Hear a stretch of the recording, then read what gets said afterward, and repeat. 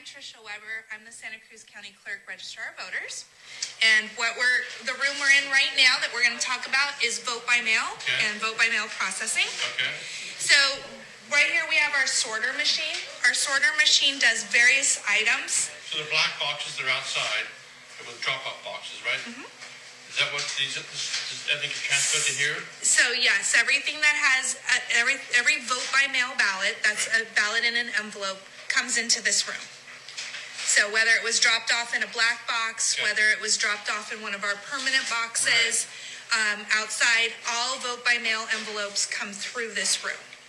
I was talking to friends of mine the other day were sitting around the table and probably having a beer, and likely, and we were wondering, why does it take so long?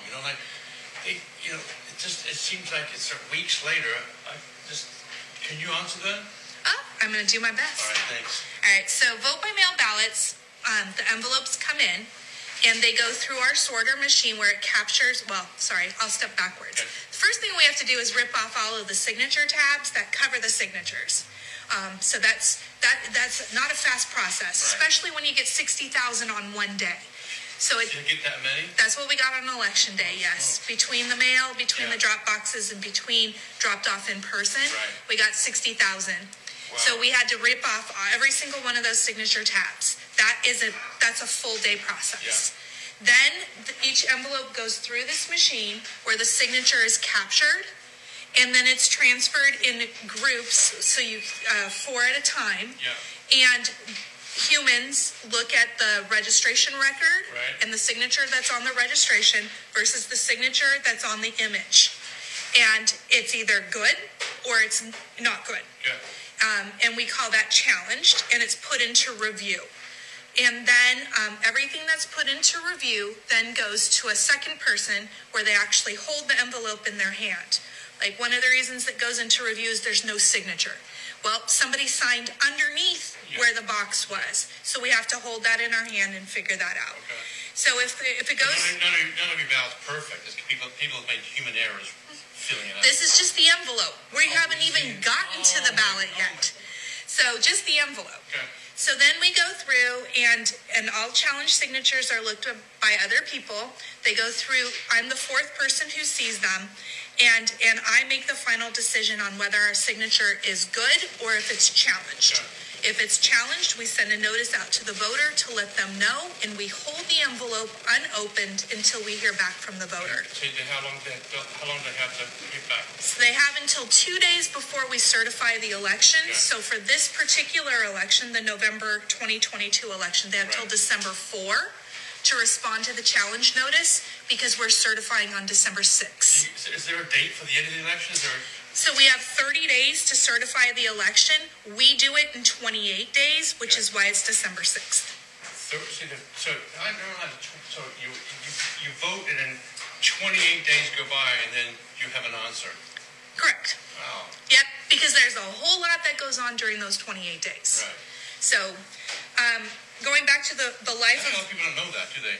Yeah. Do you think? How many people actually know this is very few, I would think. I would say that people who have asked the question know. Yeah. People who read some of the comment or some of our literature know, but I would say by and far most people do not know. Right. Yes. Wow. So going back to the life of the vote by mail ballot, once the signature is verified as good, it runs back through this machine again and goes into piles of 100, and it is slid open. And then they get extracted. So that's what this table is doing over here, is they are currently extracting the ballots. So they pull them out of the envelope. The envelope is face down, so we have no idea whose ballot that is. We pull them out. Yeah. We take the envelopes and we batch them up and put them into storage boxes because we have to keep them for 22 months. And then they actually go and review the ballot. They're flattening it. They're looking for rips. They're looking for tears, coffee stains. A lot of things we had, a problem we had this time was water damage because they got wet when they were being delivered. It rained that night, didn't it? Well, it rained a lot, so yes. And so they're looking for the readability of the ballot. They're not looking at what the voter voted. They're not looking at the write-in names. The condition of the form. They're literally looking at the condition of the paper. Okay. And if they find a problem with the paper, then it goes over into a review bin where another team looks at it and decides whether or not it should be remade or not. So I've set my hot chocolate down on there, right? And it's got a circle in there. What happens? Depends on where your hot chocolate circle is. I joke around a lot that you're looking for peanut butter and jelly, but the truth of the matter is we see a lot of food stains. Yeah. And so the team that's reviewing them, after person number 1 has said there's something that we don't think this one can be read, then team number 2 is feeling it. They're going, okay, is this hot chocolate stain in a place that's going to obscure a vote? Is it, is the jelly that's on there, can we get it off enough that it's not sticky?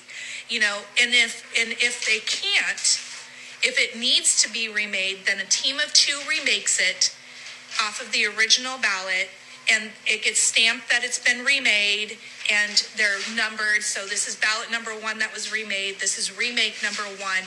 And then another person reviews that to make sure it was remade correctly.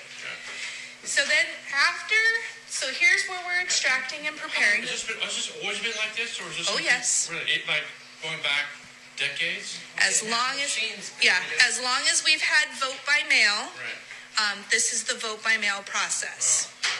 Yep. In our county, prior to the law being changed, where vote by mail, we are required to send it to everybody. Prior to that happening, our county was about 73% vote by mail.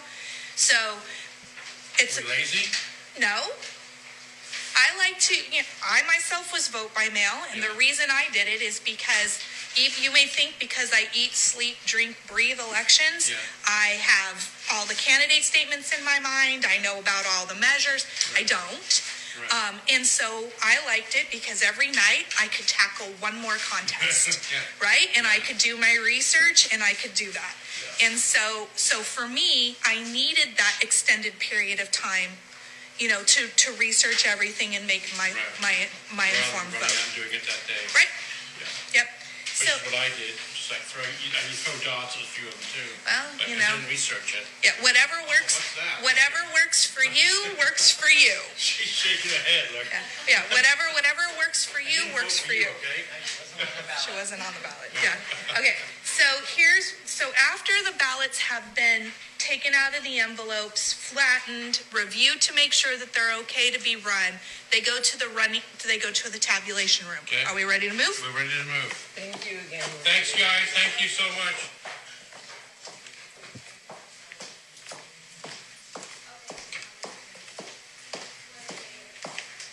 Wow. So this is the tabulation room. Right now they're at lunch, so they can't be in here, but these are all ballots that have been pulled out of their envelopes and are flattened. They've been reviewed. They're ready to go. Go where? Through the tabulation, so they'll go through the scanner. I get it, okay. And then the scanner is looking to make sure that it reads where the marks are. Yeah.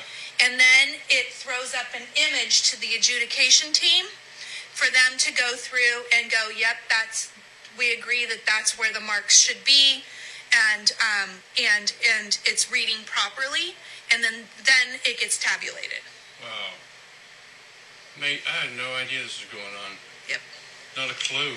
Right. So in addition to the vote by mails, we're also in the canvass period, which is ironically my favorite time of